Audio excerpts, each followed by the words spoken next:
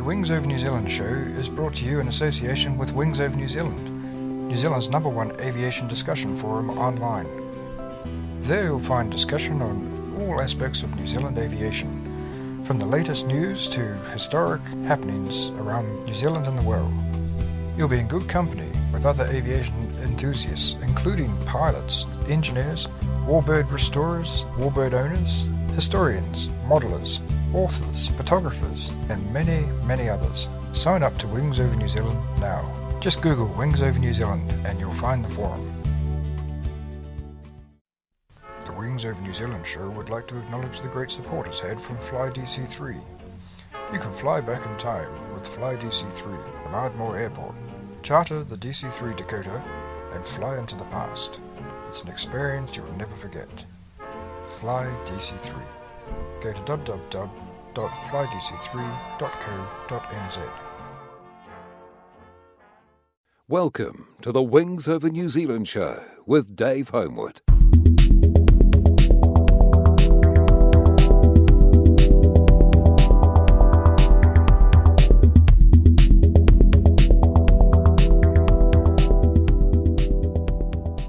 Welcome to the Wings Over New Zealand show. I'm your host Dave Homewood, and today we're talking with two guests, Peter McQuarters and Jason McQuarters. Hi guys. Hello Dave.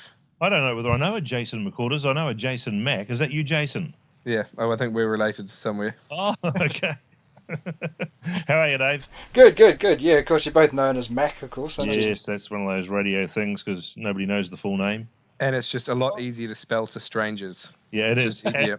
We only use McQuarters for the Inland Revenue Department and for the Wings Over New Zealand show. Ah, right. Okay. I actually thought you might have been sponsored by Apple, but that would be nice. That would be very nice. So lucky. We're both fans of their product, in fact. Well, okay. Well, what we're talking about, of course, is your experiences in aviation, and you're both very keen aviators. And what I'd like to get into first, Pete, with you is how did you first get interested in aviation? What are your earliest memories of it? Yeah, I actually got into it before Jace, owing to the fact that he came onto the scene much later. But look, I guess really, I'm a bloke, and I'm interested in stuff. I'm interested in vintage stuff, and that's really, I guess, where my interest came in what has become warbirds. But yep. I've always, I remember as a little kid getting really excited about going to a local car dealership showroom where the Vintage Car Club were having a Friday night display ahead of their rally for the weekend, and I would have only been probably 7 or 8 or 9, and just being so in awe of these immaculately turned out vintage vehicles, and it didn't matter whether it was planes or trains or traction engines or steam, whatever. I was just a little kid that was just absolutely infatuated with things vintage. And I guess in terms of the flying, when I left school, I became a printing apprentice for some reason, and I still haven't worked out why. And I went along. I had some mates who were at the local Aero Club at the time, which was quite a good scene. Among them was a guy called Kevin Pengelly, who was a good mate of mine, and a good mate of both of us. Was Peter Vincent, a very young Peter Vincent, who of course is now Vincent Aviation, and we all trained together out at the Aero Club. Those guys, particularly Peter, was a lot more focused and determined than I was. I was just a sort of a social flyer, and as it turned out, I probably did 4 or 5 hours solo in the 140 Cherokees before I gave it away, just as a combination of the fact that I didn't really have the money, and to be honest, I couldn't work out the maths. That was never my strong point. And, I'd kind of ticked that box and drifted into other things. So that's where the flying sort of started, and that's where it finished for a while. But also at that time, I was involved in a Railway and Preservation Society, which was an organisation which was then in its fledgling days in Ashburton, and they had purchased a section of the Old Mount Somers branch line, and I was very involved in that. It was their publicity man. I remember they sent me off at the age of, I think I was 14 or 15, to Wellington to the first ever Federation of Rail New Zealand Societies conference. When I look back now, I think, what the hell were they doing sending a kid to a conference in Wellington? But I remember going up there and staying in the hotel and making my speech around the table, and I used to love all that stuff. And while I was involved in that, I had this this dream that maybe, as part of that development, one day there would be like a vintage aviation section, and maybe with the Harvards coming up for disposal in 1977, maybe a bit of a group could be formed that would be able to buy a Harvard and put it on display as part of this big vintage project in Ashburton. And that's why when I was probably about, I don't know, at that age, what was I? Probably 16. Yeah. 16 or 17 maybe. I put an ad in the local paper, sort of asking any aviation enthusiasts who would like to sort of get together and have a meeting to talk about, A, acquiring a Harvard, and B, getting some sort of a historical aviation display together to meet in the library. So that's where that all started for the Ashburton Aviation Museum. So it was all happening very early on. Well, before Jason was absolutely no use to me at all at that stage, I have to say. That's pretty amazing that it was you as a 16 or 17-year-old that got that whole thing kicked off. That's great. When I look back now, I'm pretty proud of it, but at the time it just didn't seem that out of the ordinary. I mean, I've always had big dreams. Never had the big shed for a few years after that, but I just, some people get turned on by going out and playing for their local, first 15 on a Saturday afternoon. I got turned on by pursuing vintage stuff and trying to bring it together. And over the years, I've just loved putting projects together. And it just happens that a lot of that in the last, particularly in the last 15 years or so, has involved vintage aeroplanes. And it's just it's a buzz. I love it.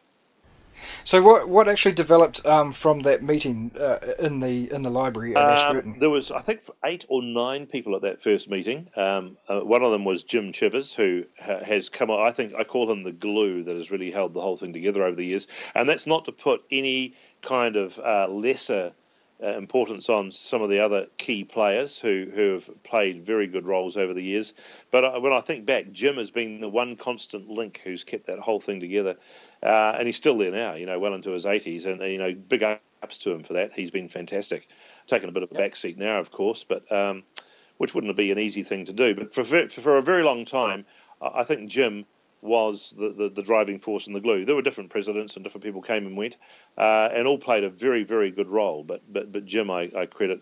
So basically, what happened is that first meeting with the 8 or 9 people, one of whom was the local reporter for the newspaper. They decided that they would have another meeting with a view to forming an organisation, and basically the organisation that's now become the Ashburton Aviation Museum Society Incorporated was started, and that was in 1974, and I was born in 57. So how? So I don't know what that makes me. Yeah, it must have been about 17, something like that. And in those early days, of course, there was no museum, and the idea was to take the museum across to the Tynwald Domain, where the Plains Railway was based, and have it as part of that.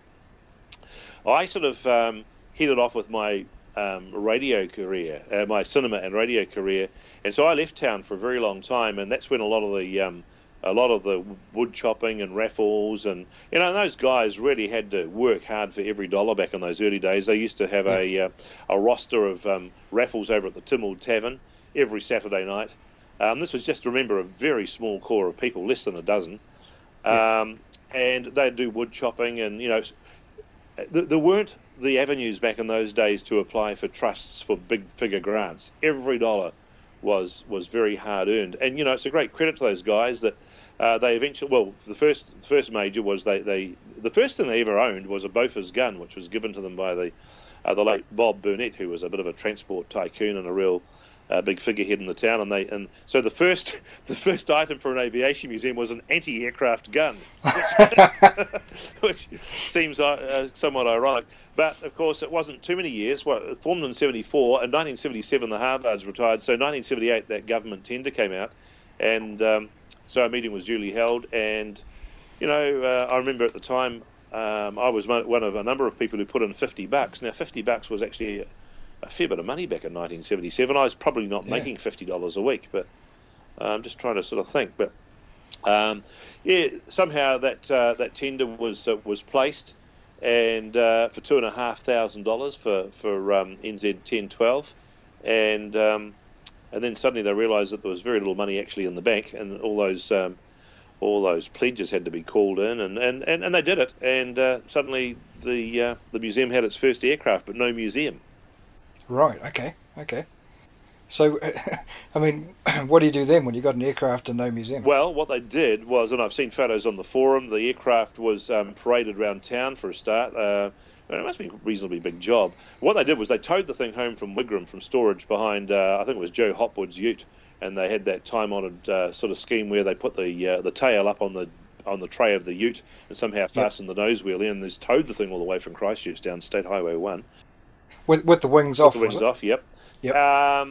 And then it appeared at various things. Rod McElray was a car salesman in town, a bit of a lad, bit of an entrepreneur, and they put it on display at Rod McElray's car yard, put the wings on it, sat there for a few days or a week or something like that, and they carted it around. It sat outside the Salvation Army. They had a bit of a display there. They took it across to the Plains Museum in Tynwald and displayed it there.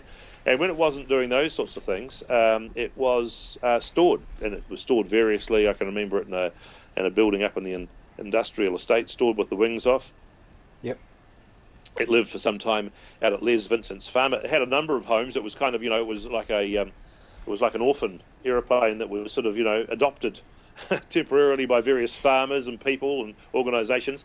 And meanwhile, in the background, a team led by Jim and Les and those guys set about raising the money to start work on a museum, which initially was just going to be big enough just for the Harvard. By this stage, I should point out too, they'd given away the idea of building a setup over at the Tynwald Domain, and instead, wise heads, I believe, decided that the airport was the place for it. So, even though that wasn't my original intention, it's turned out to be a brilliant move, and as history has borne out, there's been some amazing events there over the years, and of course having the additional buzz of an active flying airfield has just been a bonus. Absolutely. So about 1990, I think it was 1990 or 91, I stand corrected. The museum finally got opened after they basically built that thing block by block, and I remember the first. I wasn't around at the time. I was off doing my radio thing, but they basically put in the footings. They got a design for this round-roofed hangar. They put in the footings and the buttresses, and then they put the back wall up, and they got that all nicely finished, and a howling southerly came through and blew it all down. So they had to go and start again, and they really did it hard. And they did it bit by bit. Originally just from a building big enough to put the Harvard, and they went out to I think it ended up being 38 metres by 20 metre building, which of course ended up being big enough for maybe some other aircraft that would come along, and indeed they did. So they got that thing open, I think it was in 1991, debt-free at a cost of $60,000, and people like the master builders in town here came out and put the roof on one Saturday. They did it right, they did it well, and they opened that thing, without owing a penny on it. Well, that's great. That's really good. And of course, Ashburton itself had a bit of history, hasn't it? It was an Air Force base during the war. number 2 EFTS, 42 to 44, and it was only 2 years, but man, it was an incredible 2 years. And of course, I never saw any of that. I came along, a decade or more after that was all over. But my cousins, who are a bit older than me, can still remember some of the buildings associated with the base being out there. My first recollections or memories of the Ashburton airfield were probably when it was in its most Spartan state between the war and what it is now. There was basically, when I first went over there, only the Aero Club building and the old Aero Club hangar, and an old Kitty Hawk hangar over on the adjoining farmer's property. So, and that was it. There was nothing else. And of course, it's a very busy little airfield today, but we're talking, the sort of 60s there. Yeah, right, okay. So if we just bring Jason in now and get your earliest memories of aviation. Do we still have time? My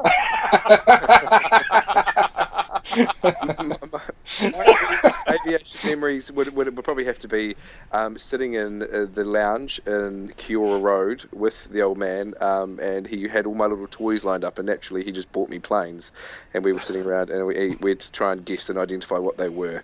And you weren't allowed to go do something else until you knew exactly what aircraft they were. And it was good. And then we used to take family trips down to Wanaka and go to the Warbird shows down there. And But that was much later, wasn't it? What about those the Ardmore trips? Do you remember the Ardmore trips? No, well, I've got photographic memories of those, but I think I was just a touch too young to actually recall them these days. But no, there were Ardmore trips. There were the trips to Wanaka. There was obviously sitting in the lounge with the toys.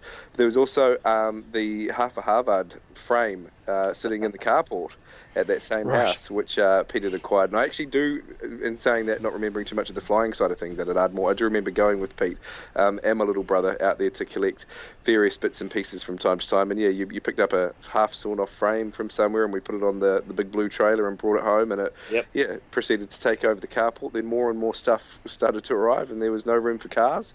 And actually, if you look back at our family photo albums, Dave, you'll find a ratio of about 92% to 8% of aircraft versus children.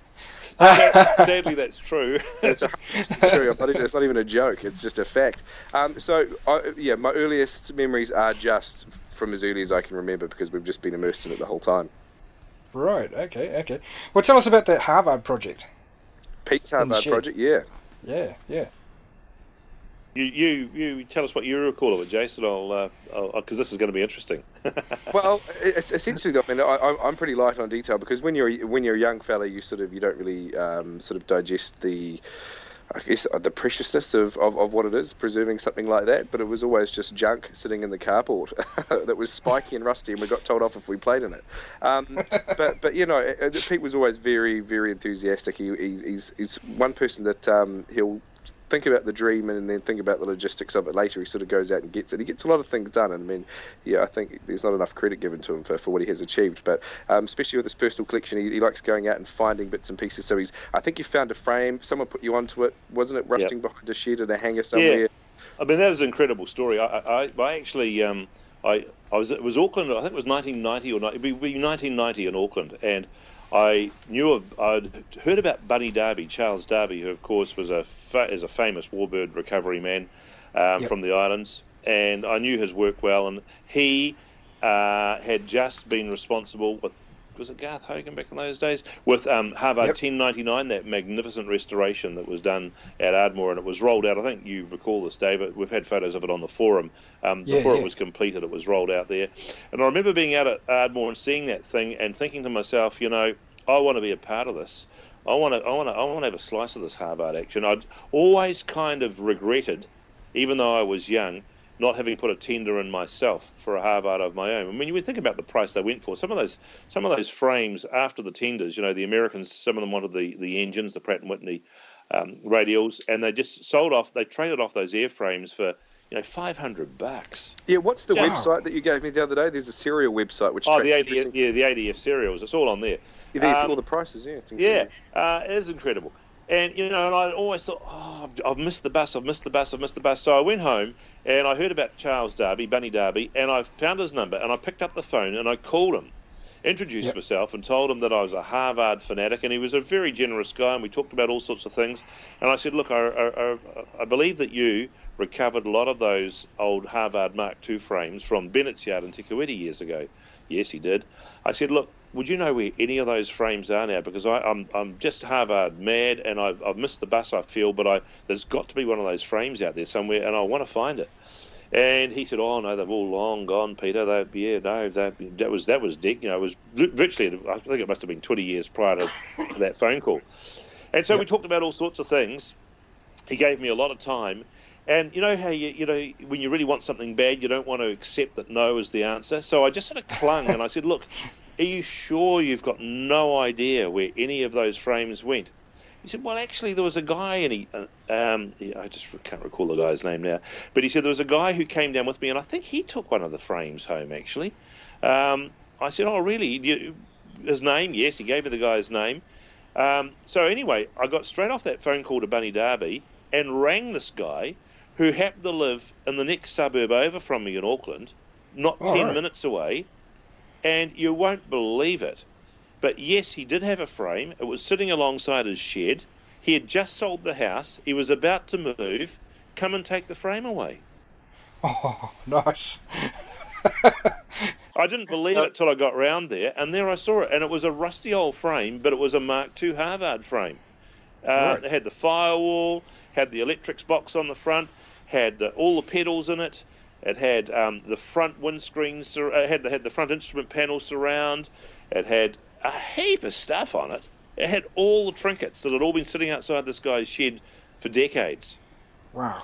I picked it up and took it home, sat it up on sawhorses in my carport, and that became my therapy for the next year. I would go out there after getting off air, and I'd get the CRC and a ring spanner and my socket set, and it would take me a whole afternoon sometimes just to free up one nut. Yeah.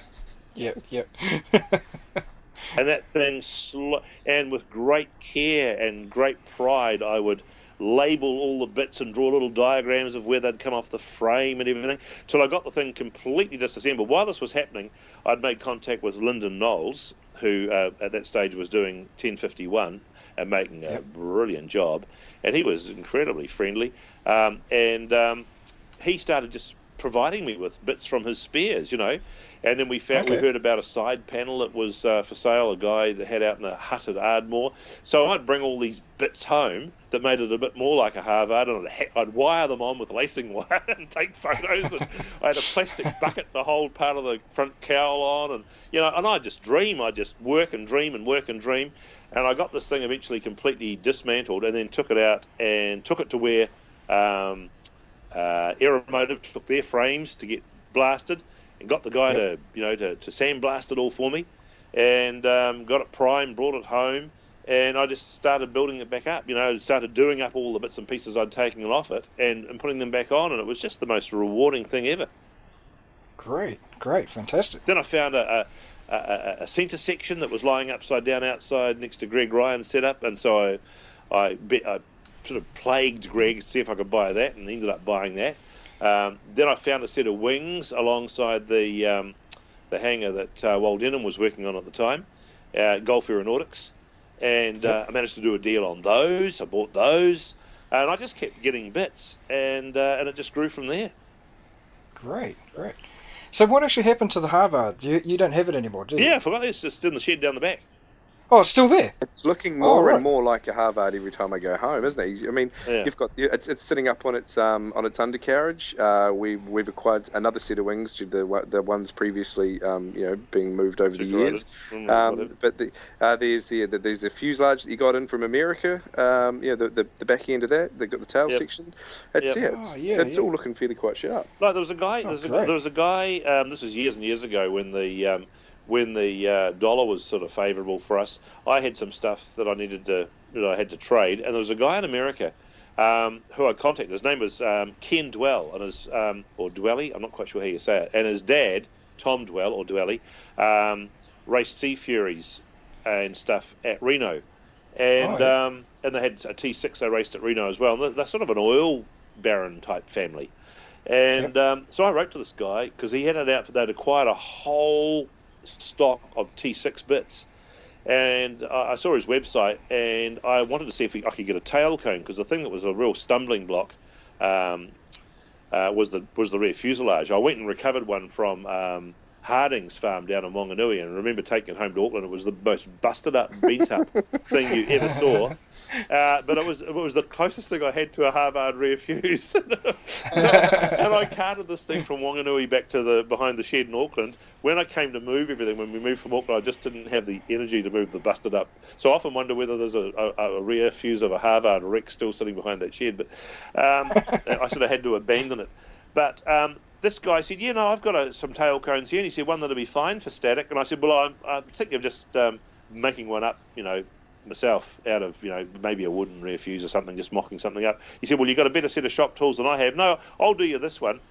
Cut a long story short, for $1,700 US at that stage, he sold me this rear tail cone. He built the most incredible crate to put this thing in, which was all beautifully suspended. Everything was glued with angle bracing and everything. And then he put me on a spare side panel. He put me on a spare windshield. He put me on a vertical stabilizer. All this other stuff he just threw in, because he must have just sort of taken a fancy to what I was trying to do. It just, here was this big time oil baron family that would, race Sea Furies at Reno. And here they were putting all this effort into sending half-corroded refuse and a whole box of stuff to some nerd in New Zealand who was trying to put one together. And I'll never ever forget the effort that guy put into that. It was just incredible. If I'd been him, I wouldn't have been bothered. Yeah. You know what I'm saying? Yeah. And this thing arrived. It was everything he had promised. And it's bolted to the back of the frame at the moment. So, yeah, Fantastic. sitting on the shed down the back. Okay. So, what else have you got hiding away in the shed there? You had a Devon there, didn't you? We've had two Devons. This is my favourite question, Dave. If you go through the stock inventory of what he's brought home, it is outstanding. Well, Dave, I got Devon 1804 from Wanaka for a start because I really wanted a Devon. Because I used to drive to Christchurch, and what would you see when you looked out at Wigram? Rows of nice grey and orange Devons and Harvards. Yep. So I had to have one of each. So it became sort of mildly obsessive for me to acquire a Devon, which I managed to eventually talk the Rhodeses at the Transport Museum in Wanaka into selling me theirs.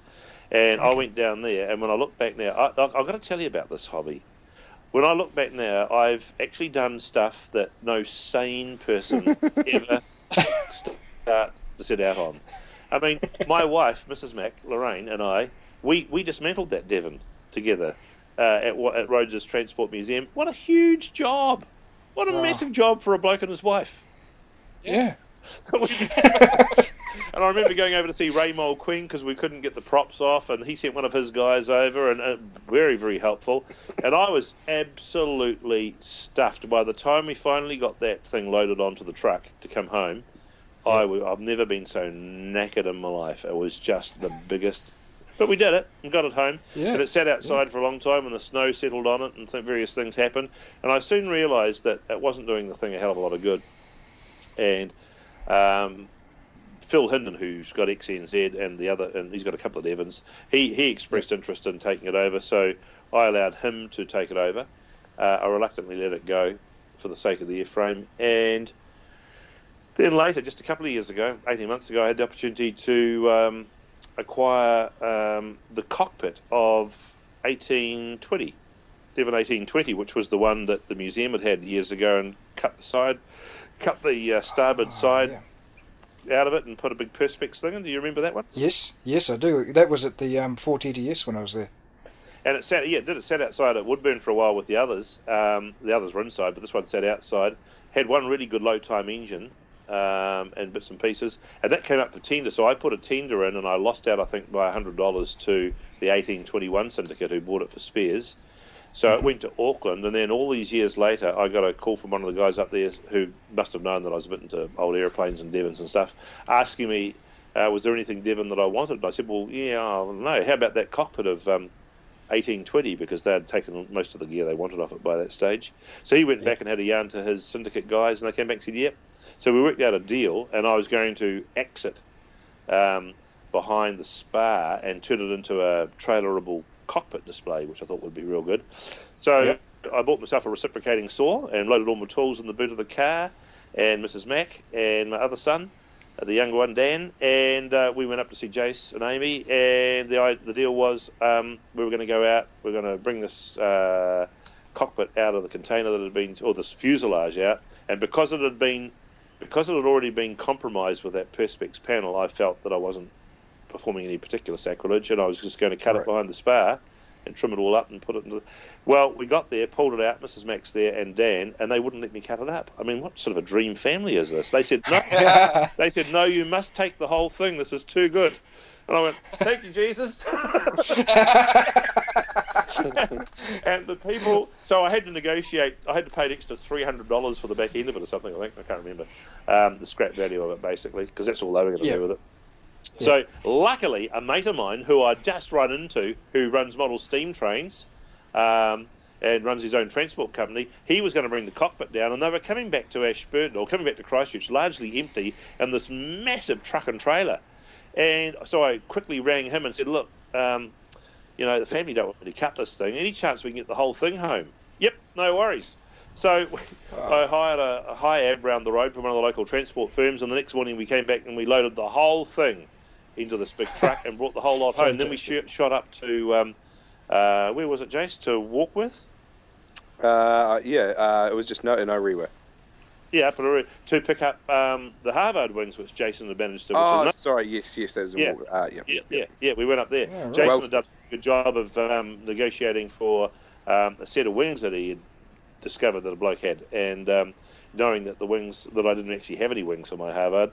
It's another long story, I won't go into it here, but I'd kind of let them go because there was a point somewhere along the line where I just thought I was an idiot and I should get out of it, and I sold a lot of it off, and then had seller's remorse, and then begged the person I'd sold it all to sell it back to me. So in the meantime, the wings had gone somewhere else. So anyway, so cut a long story short, Jason did a very good job of negotiating and securing these the Harvard wings. So back in this empty truck came a Devon, the whole fuselage of 1820, and these two Harvard wings. Fantastic. So they're in the shed down the back, plus the Harvard up on its wheels with the tail cone on, plus all the DC-3. That's another story. Well, yeah, that is another story, isn't it? Because you got to have if you've got a Harvard and a Devon, and you love sort of 1940s stuff and 50s stuff, you've got to have DC-3. You've got to at least have a DC-3 cockpit. Where the hell are you going to find one of those? So years ago, I had a yarn to that guy. Was his name Hamish? You would know this, Dave. The guy that was going to have the Ag Museum at Rotorua. Yeah, Hamish Ross, was it? Nice guy. And I pulled up there one day, seeing this wingless DC-3 sitting across from the airport, and had a yarn to the guy, and he had moved a building there, and he was going to have this Ag Flying Museum. And I'm very interested. I just love museums. I love people who are on I just love projects and what people were doing. And it wasn't that long after that, the guy tragically lost his life. He was said to be the safest ag pilot in the country. He was a really careful operator, and tragically, I think it was an engine failure on takeoff, and he bought it. And with the loss of him, of course, the dream to have that ag museum died, and it wasn't long before everything went up for sale. And I remember contacting his estate or his wife or somebody about buying that DC-3 BKD.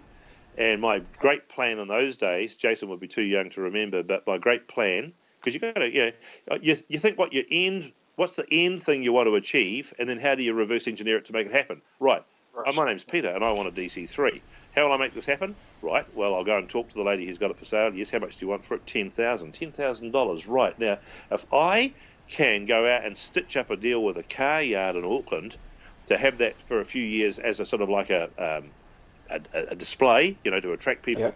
That I can lease that to them. I can get an income from it that will pay for the DC-3, and then it can go into the as yet unknown location Peter Mac Aviation Collection. That seemed like a really plausible idea, but for some reason I never went through with it, and I'm so pleased because I'd never ever want to take on an aircraft. Hold on, I did. It was a Fokker Friendship. Yeah, that's the best story. Oh dear, it's crazy. I've never actually articulated the whole story like this before. It's just cathartic. It's very therapeutic. You've never sat down and dismantled the whole timeline. But yeah, how many people would have come home and sat down with their wife and said, "Yes, I've bought a Fokker Friendship."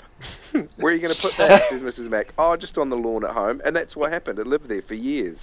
A full noise domestic airliner. And full engine. I used to see this thing, BXG, and it was out at Wigram, and it had gone there from Air New Zealand, and they'd given it to Dave Provan and the Air Force Museum at the time.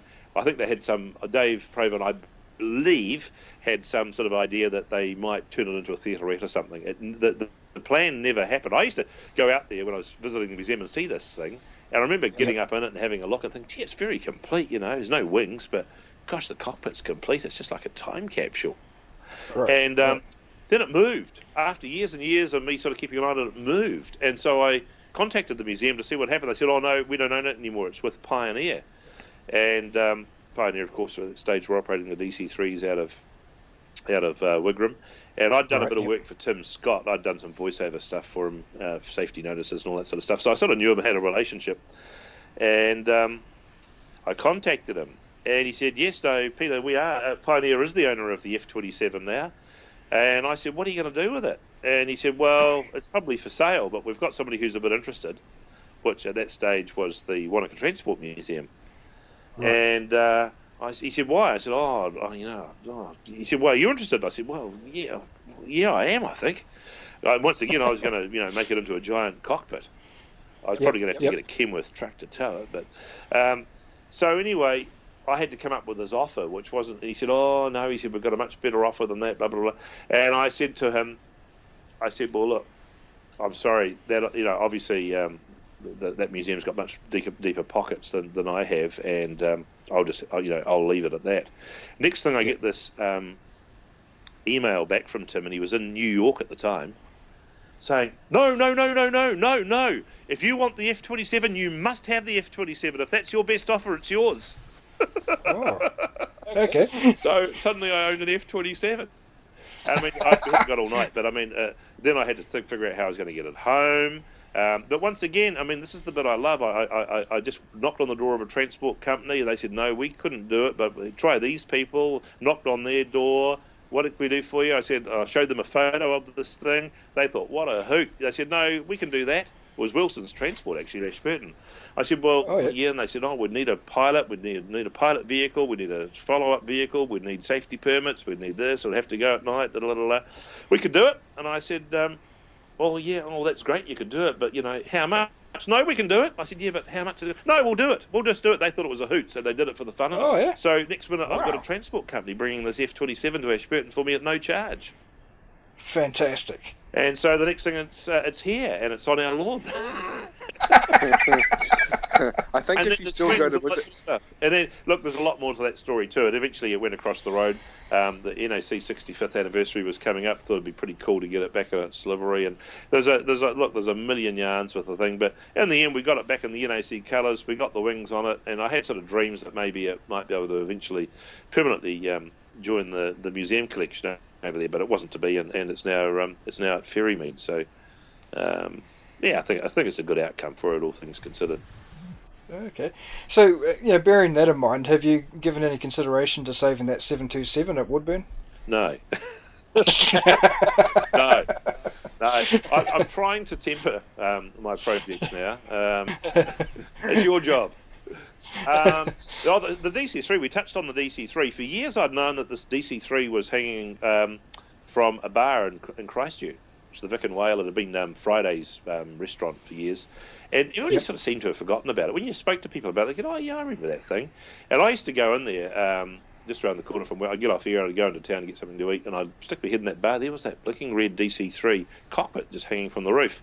I made some overtures to try and acquire it, and they said, well, look, one day we will have to do a refit of the bar. But the problem is, since that was hung up there years and years ago, we've remodelled the whole pub. There's a new entrance out the front and everything, and it just won't go out the doors. So I was sort of resigned to the fact of just sort of keeping an eye on it from a distance. And, of course, then along came the earthquakes. And the first earthquake, severely compromised the building, but they were going to patch it up. And then, of course, the big earthquake completely did the job. So I then started a frenzied appeal to the, I had to find out who really owned it, who the building owners were, who the insurance company were, who were the people that were going to be bringing the building down. I actually masqueraded back in those red zone days after the earthquake as a building inspector or something. I don't like telling. I don't like telling lies. That was a little white lie. And with the support of the company that was bringing the building down, they got me accredited. So next minute, I've got a fluoro jacket on and I've got a hard hat, and we're standing in this bar, which is just rubble, and here's this just the most surreal sight, this old DC-3 cockpit still hanging by its chains from this roof, and and there was just beer and bottles and fixtures and furniture and stuff strewn everywhere. The pub really had come off quite badly, but here was this DC-3 still hanging from the roof. The following weekend they went down with two massive cranes. They freed because it was too dangerous to get in and get out in the other way, and they lifted the entire roof off that front of the pub, swung it out into Colombo Street, still with the DC-3 dangling from the roof, and they released it there and took it to the yard, and a few days later I went and liberated it and took it home. Wow, that's really meant to be then, isn't it? Yeah, and we thought for a long time that it might have been the Yankee Zephyr, but and I was convinced that's what I had. But no, it turns out that it's not that one at all. So. Okay. So have you pinpointed which one it is? We think it's 03. Oh, so that's the one with the baby and stork, isn't Yeah, it? yeah. Anything, anywhere, anytime. But that got further complicated because there's been various theories that several of the aircraft had that anything, anywhere, anytime legend on them. So, Ah, okay. yeah. And that was, funnily enough, yeah, it's funny because that the Dave Duxbury, I believe, and some of the early members of the Ferrymead or the Aviation Historical Society found that cockpit in a shed in a backyard in Bexley, I think it was, and it was a shed, and it got liberated from there. It went to the Air Force Museum, and then it was loaned out, and then eventually just sort of given. Because you look at back at those ADF serials. Files and look back at 1803 and it says Air Force Museum on loan or something like that, but it was there that long. They just wrote it off, and so we're pretty sure it's 1803, yeah, which would make it the largest surviving chunk of the earliest DC-3 or C-47 in the country, because the others have all gone. One and two have gone. Yep. So and it's very barren. The bottom of the cockpit skin's all been is gone, and it's been badly fabricated. But there's enough of it there to build a good cockpit display. So I managed to come and buy a few other bits and pieces, and I've got a really nice mint, unmolested 1940s military instrument panel for it out of the States. That's great. So I've got all that stuff. So no, it's good fun. Love it. Okay. And I've got a Link trainer as well. Oh, right, okay. A Link trainer, which I got from the Southwood Museum, actually. It was one that was at the Southwood Museum for a long time. And they had a bit of I don't know how, once again, a lot of things just find you. And I must have been having a look through their website or something, and I went into a disposals kind of section. They were getting rid of a few bits and pieces. They had, I think, an Allison engine at the time. And most of everything except the Link trainer went to a guy up in Gisborne or somewhere up that way, I think. For not a lot of money too, I think. It was just incredible. And I put in a price for the Link trainer, and I got the Link trainer. And our other son, Jason's brother Dan, he restored that when he was still at school, and we took it down to Wanaka to a classic cockpits thing, which I was doing down there. And it was so bloody heavy, I couldn't be bothered bringing it home, so I loaned it to the Fighter Pilots Museum, and it stayed there right up till the museum closed. They've got another one now, so if anybody's getting confused, if you go through the Warbirds and Wheels, there is a Link trainer there, but that's one that they always had, but they'd lost for a number of years. But that was somebody had taken it home to do, fix it up, sort of thing, and somebody had forgotten who took it home, but it eventually got repatriated, and so they've got their own one there now, and we've got ours back home. Oh, right, okay. So, Jason, how many aircraft do you got in your back shed? I don't even have a shed. I'm just waiting for Pete to cark it and I can have his. And that's pretty much what I'm here for. No. Brutal honesty. Yeah. One day, Dave, one day. You've got a 20th of the plane. Well, no, my father-in-law, Jim, he's a fantastic man. He's also shares. He's a great historian. He just loves history, and he's always researching and holding on to records of different things. He's taken a shine to the older aircraft, and the air show just gone that was at Omaka. He popped along to that, and obviously Pete and I were there as well. And he said when I got back to their house where they live in the Abel Tasman, he said, What's a share in one of those Harvards worth? And I said, I think you can buy them. I think they're in syndicates of about 20 people. He goes, just do some investigating, would you? And so I asked a few people and got him with the right folk. And we've he's purchased and allowed me to hopefully train this coming summer in Harvard 1078, which is outstanding. So he is the owner of that share, and I'm just the guy that gets to utilise it. So I'm very, very lucky. Oh, that's superb. Yeah. That's great. So how long have you been flying for? Me, not that long. Probably about 3.5 years. I was I was working nights at the time, and I had a lot of free time during my day. And I found that when I was not at work, I was at home during the day. No one else was around. Everyone else was at work themselves. So I thought, well, why don't I go do something different and challenge myself?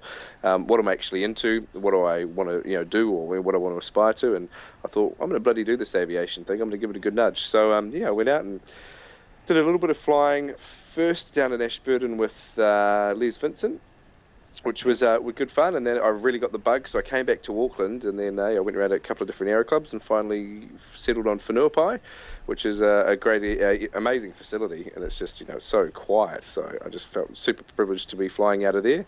And got my pilot's license just in the Tomahawks out there. Then just got type rated in the usual stuff that's around, the Cessnas and the Pipers. And excuse me, I think the week after he got his license, Dave, I get this text saying that I've got 5 type ratings. You got 5 type ratings in about a week, didn't you? Yeah, but we don't really go out and say that. Maybe frowned upon by most of the aviation community. But no, I did. I was so happy. I wanted just to get involved as much as I possibly could. So I ended up going through, I think, everything that they've got online there and acquiring a rating and depleting every single last little bit of money I had in my bank account. But no, it's good. And then with obviously the aim to throw back into the vintage side of things, and it's one of those things where it's an incredibly expensive hobby, and I've got a mortgage and a wife and a child, and it's a very expensive thing to have on the side. But Amy's very supportive, and since we've had Charlie, he's only been around for sort of 6-7 months, so the flying's been rather quiet, but hoping to get back into it, especially this summer. And I've been the Warbirds guys up in Auckland out at Ardmore are incredibly supportive, and I've been working with them just through the Media Works up here with sponsorship packages to try and get some more people through their gates with advertising on their open days, and that seems to be working. And they're a nice bunch of guys.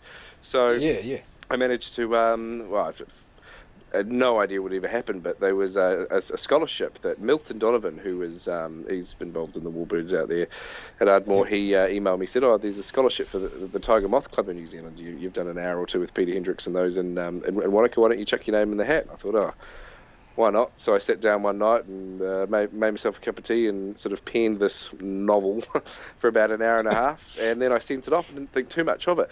That would have been last year, Pete, wouldn't it? About November? End of last year, yeah. And then, about a month ago, I get a letter in the mail, and it's, they are successful in the scholarship. So the fantastic people there have gifted me a sum of money to continue my training in the Tiger Moth. That's great. And I think the thing was, maybe my reasoning in there is, I'm of the younger generation. I'm still under the age of 30, and I don't think there is enough people or enough enthusiasm or enough young blood that is currently involved in the scene. So my whole thing is to get involved as much as I can, meet the right people, and just maybe carry on this legacy of all the hard work that people have done so far. And it was great to see that these people are really encouraging of that, and willing to gift me funds to continue my flying and continue what they've worked so hard to do so far.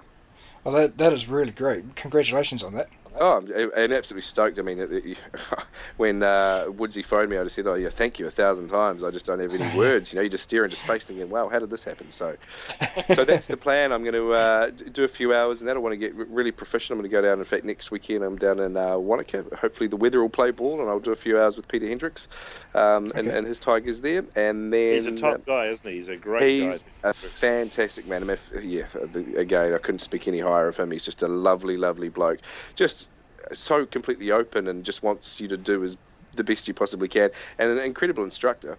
We'll do that, and then hopefully I can move into some chipmunk time. I want to do about 5 hours in the chippy, and then coming into summer, I'll get in the new toy and maximise that share that my father-in-law is so gratefully. It's amazing that he's even put up those funds to make that happen. So that's the next chapter for me.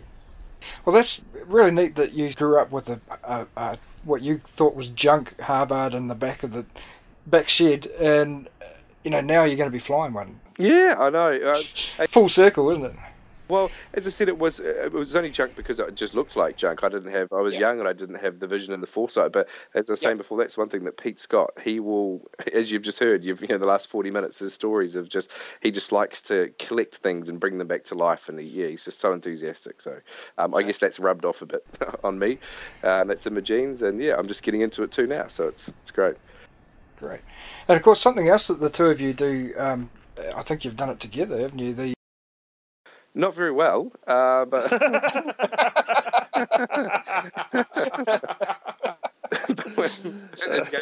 it's enthusiasm. I mean, you've got people like that. Look, we both work in the media, and we show ponies to a degree. But then you've got people who are actually the purists and the people who know their stuff. And you sit up there in that tower like at Omaka with Graham Orphan, and he's the guy that brings, that 99% of it together. We're just there to sort of chip in and ask the questions. And maybe for me, I like to sort of ask the questions and find a perspective from the layman, the people that turn up to the air shows that aren't the purists, but they sort of see them in the sky and they kind of want to know a bit more because, there's a lot of technical detail, but sometimes they just want to know a basic quick history of what it is, why it's here, and why is it important. And, I guess that's what we kind of spark. But those people that are in those proper commentary positions, they're just walking encyclopedias. It's unbelievable. We would kind of there'd be a collective sigh of relief when Graham would climb the tower and join us again for a section, because I have to admit we were like a couple of non-swimmers who had been turfed into a diving pool. That's what it felt like for a bit of it, and I think we came away from it. I mean, both Jason and I were very humbled to be, and Graham is always makes us feel so, Jace this year, but me in other years, great. He always makes us feel so, what's the word, valuable to be part of his team. But really, I'm not, you're like, so on the forum, some of the guys are just so knowledgeable. That model Harvard had the AN 13 thread such and such. I don't know. I don't know that stuff. That's never been my thing. So you're aware that when you're up in that tower, there's a lot of people know a hell of a lot more than you do about anything. But we're there for the enthusiasm. Yeah. Well, that's what we bring to it, is enthusiasm. Style over substance, possibly.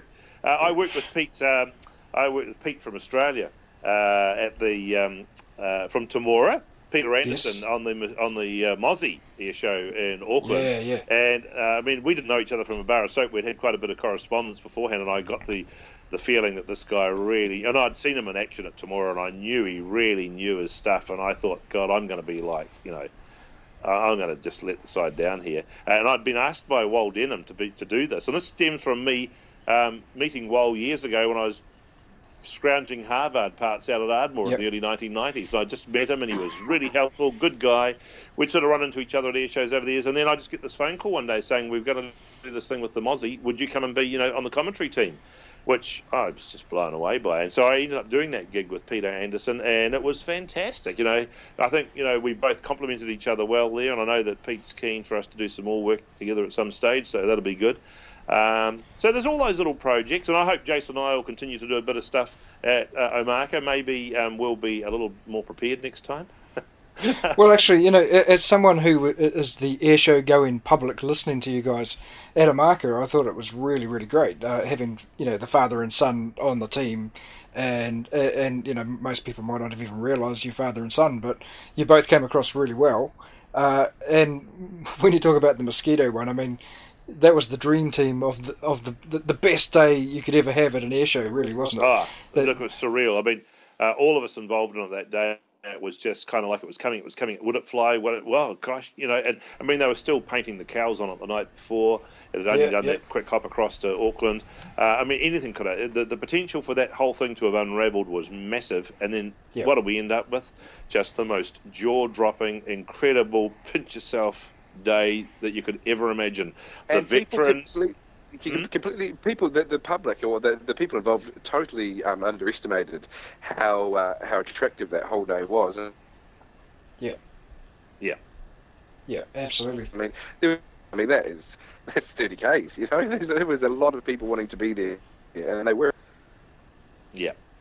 Dave, I'll try and quickly give you just to fill in a couple of the other gaps, just to make the story complete. Back over at the Aviation Museum, I've been away for years and years and years. Came back. We bought our place here, Aeroview, which is adjacent to the airfield, in 1996. I've been working in radio around the country, wanted to get a section that we could put down some routes to, come back to. So that's what we did. We bought this block of land. I got back involved in the Aviation Museum. By that stage, they'd built the first museum, and they were getting revolving around 80 members, and they had this dream of getting to 100. I got involved. I looked around the place again. I thought, it's a great little setup, really great, passionate people. What's really missing, though, is a tiger moth. Ashburton 4244, number 2 EFTS, 1,500 students, 1,100 and something or other, 1,192 graduates learned to fly in tiger moths, ab initio training. What the museum didn't have was a tiger moth. So they'd had various attempts at getting a tiger previously. They'd thought about it. That didn't sort of work. And I said, look, I think we can do this. How about we call a meeting? I've got a proposal. So we called a meeting. and we filled the upstairs meeting room. And my proposal was that we would launch a project called Project Tiger, Ashburton's commemorative tiger moth. That we would seek to acquire a tiger moth that could be put into wartime colours to commemorate the role of Ashburton to train our wartime pilots. Great. Well, yes, so I was elected project convener for that, and that was very early in the year. I think I saw in Pacific Wings or New Zealand Wings, whatever it was called then, a tiger that was for sale. I rang the owner, who was Peter Upton, up in Kaitaia, and it was ZKCDU. He didn't know me from a bar of soap. We had a chat much like we're having now. He got the gist of the museum, what we wanted to do. And I said, he said, yes, this is the tiger, this is what it is, blah, blah, blah, blah. It hasn't flown for a while. It'll need to be annulled. To cut a long story short, we met a guy called John Pheasant, who's well known in the tiger moth circles. He knew Peter Upton. He knew the aircraft. He offered to annul it and fly it down for us. Peter Upton, as a result of that one phone call, decided to loan us his aircraft to bring to Ashburton to try and raise the money to buy it. I mean, when I think back of it now, I mean, if you rang somebody up and said, look, you're at the other end of the country, I'm some dickhead from some place down south, I want you to loan us your tiger moth, so we'll see if we can raise some money and buy it. I'd say take a walk probably, but this guy said, no, I like what I know, that sounds like a good outcome from aeroplane, yep, we'll do it. So the next thing, this blinking tiger moth's arriving. And will we be able to raise the money? Well, our membership was 80. And through that Project Tiger, which we basically launched in February that year, and I can't remember the year, it was one of the early 1990s, early 2000s, sorry. We set ourselves, with the purchase price and to restore it, we set ourselves a target of $96,500, which was just a figure I dreamt up. Yep. And by October, we had raised all the money and we owned it. Wow. And in the process, we kept it flying because it had just had a fresh annual. The museum had never operated aircraft. But for a year, we operated that thing. And when I look back now, it frightens me. If anything had happened to it, I don't know just where we would have stood. But anyway, Les Vincent stepped up. He's a great tailwheel guy, owning the Osters and what have you. And he became our pilot. Keith Pickford, another member, he became rated on it as well. And we had the ceremonial arrival of the...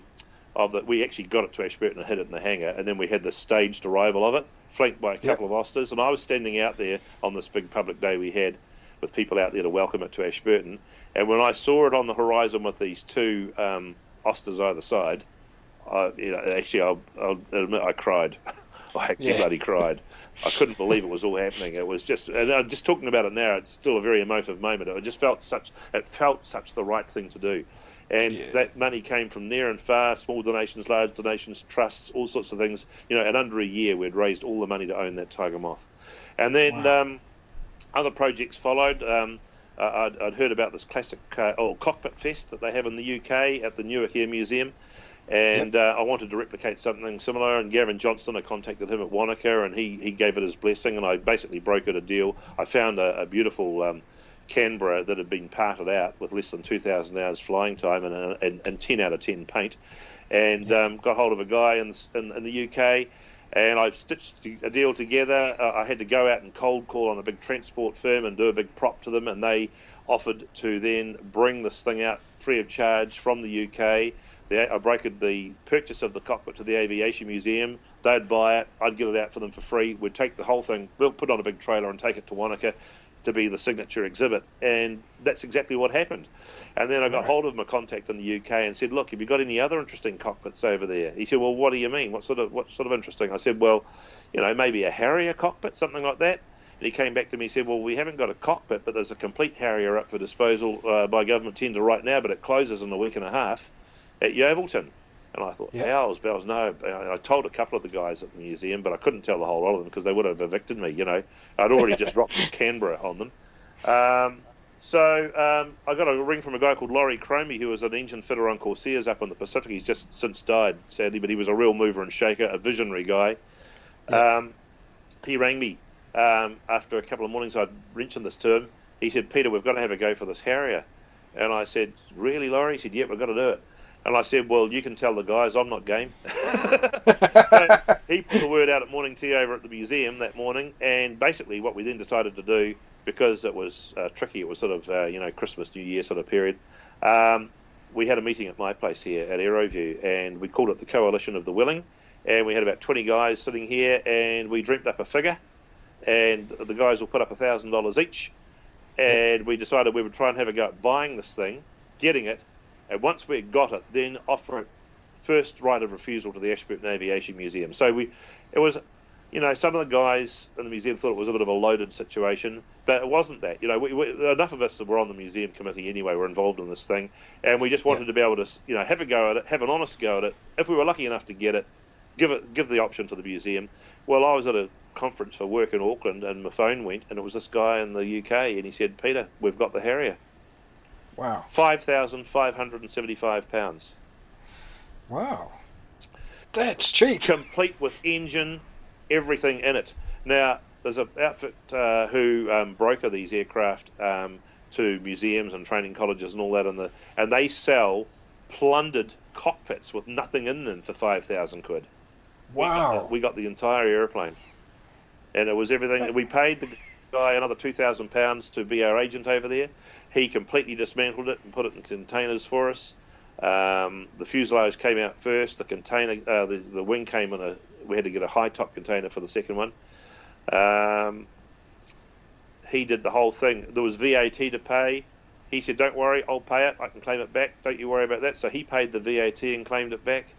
Yep. It's one of those things that a lot of work went in. And I don't think the guys today will have any idea in the museum the level of finite detail that went into orchestrating that entire thing. Right. Right. But we did it, and it went without a hitch, and we got that. And then, of course, there was the Meteor project, because I'd used as newsletter editor, I'd used the newsletter as a bit of a vehicle to soft launch some of my additional pipe dreams, and and one of them was the fact that the first jet in New Zealand was a Meteor F3, NZ6001, but nowhere in New Zealand was there a Meteor, apart from the Sabritsky's one in Auckland, which is a private collection. And I thought, well, if the Air Force Museum aren't going to do it, that's something we could do. It's another point of difference for us. So to cut a long story short there was a couple I was looking at, one in the UK and this very good one at Adelaide with Bob Jarrett over there at Classic Jets, which initially was priced out of our range. When the UK one fell over, this other one came into the focus. And I'd given a talk at the Royal Aeronautics Society about the museum and my involvement in it and the history of the museum, etc. And at the end of it, at one of the meetings, I sort of broached this dream about securing this Meteor. And these guys, much like what's happening now, I've talked far too long, but they were all very attentive, and they came up and asked questions afterwards. And about a week later, I was approached by Pat Scotter, who's a lovely guy and a great aviation man. Now retired, and I won't go into the details of it, but suffice to say, Pat said to me, "Peter, we can't lose the option on this Meteor. It's got to happen, and I'll help you make it happen." So he put together an arrangement for us that was pretty hard to say no to, and thanks to his incredible generosity, the Ashburton Aviation Museum has an example of a Meteor in its collection. That's fantastic. So that's fantastic. There's just been this sort of explosion of jets over there, really. So it's I just love those projects. It's been a huge amount of fun, and the fun's not over yet, hopefully. And it's the journey. Yeah. Well, you've done an incredible amount for aviation preservation, and as a fan of old aircraft, thank you very much. Hey, my pleasure, and it's up to Jace now to keep carrying the torch on into the future. Yeah, definitely. Depends how much you leave me. I think we've set him to sleep. No, I'm very proud of what he's doing, and because I have to say he suffers from my short attention span thing a bit, and he and I at school weren't the greatest, but he's really he's fallen on his feet with his job, and I'm very proud of him. And when he announced that he was going to do this flying thing, he was so determined about it, and he just went out and did it with an absolute determination. All the stuff I struggled with, the theory and what have you, he worked out and he nailed, and and now he's I just never dreamt that he'd be remotely interested in all this stuff that I was into, and I've never pushed him. It's just been something that he's found himself, probably as an adult. He's just suddenly something's just sparked within him, and and we've had a lot of fun. He's a great wee pilot. Yeah. Well, I'll tell you what. In the near future, when he's got all his proficiencies on the Harvard and he's taking you up for a ride, I want to be there to make another show. That'd be great. Yeah, he's got to sprinkle my ashes from the Harvard. That's one of his. Hopefully not on that first flight. Exactly.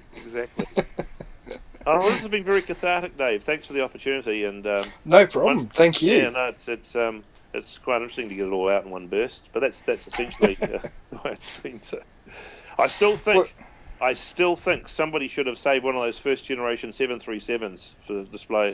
For How big's your lawn? No, not my lawn. Not my lawn. Was it the first one's gone, but the second one was parked up until recently over in the States. Has to be some way of doing that, the cockpit section. So I don't know. Just putting it out there. Al, another job for you. He's a 737. He's a Boeing man. Okay, guys. Well, thanks very much for your time, and this has been a really interesting interview actually, and I really appreciate it very much. My pleasure. Our pleasure. Thank you very much, Thanks David. so much, Dave. And all the work you're doing on the forum, keep it up, mate. It is a great forum. That forum. Thank you very much. But it's only because there's people out there like yourselves that make it great. It's not just me. Yeah, it took someone to facilitate it, so no, it's outstanding. I love it. Yeah. Cheers, Dave. Cool. Cheers, Jason. Okay, thanks a lot. That was the Wings Over New Zealand show.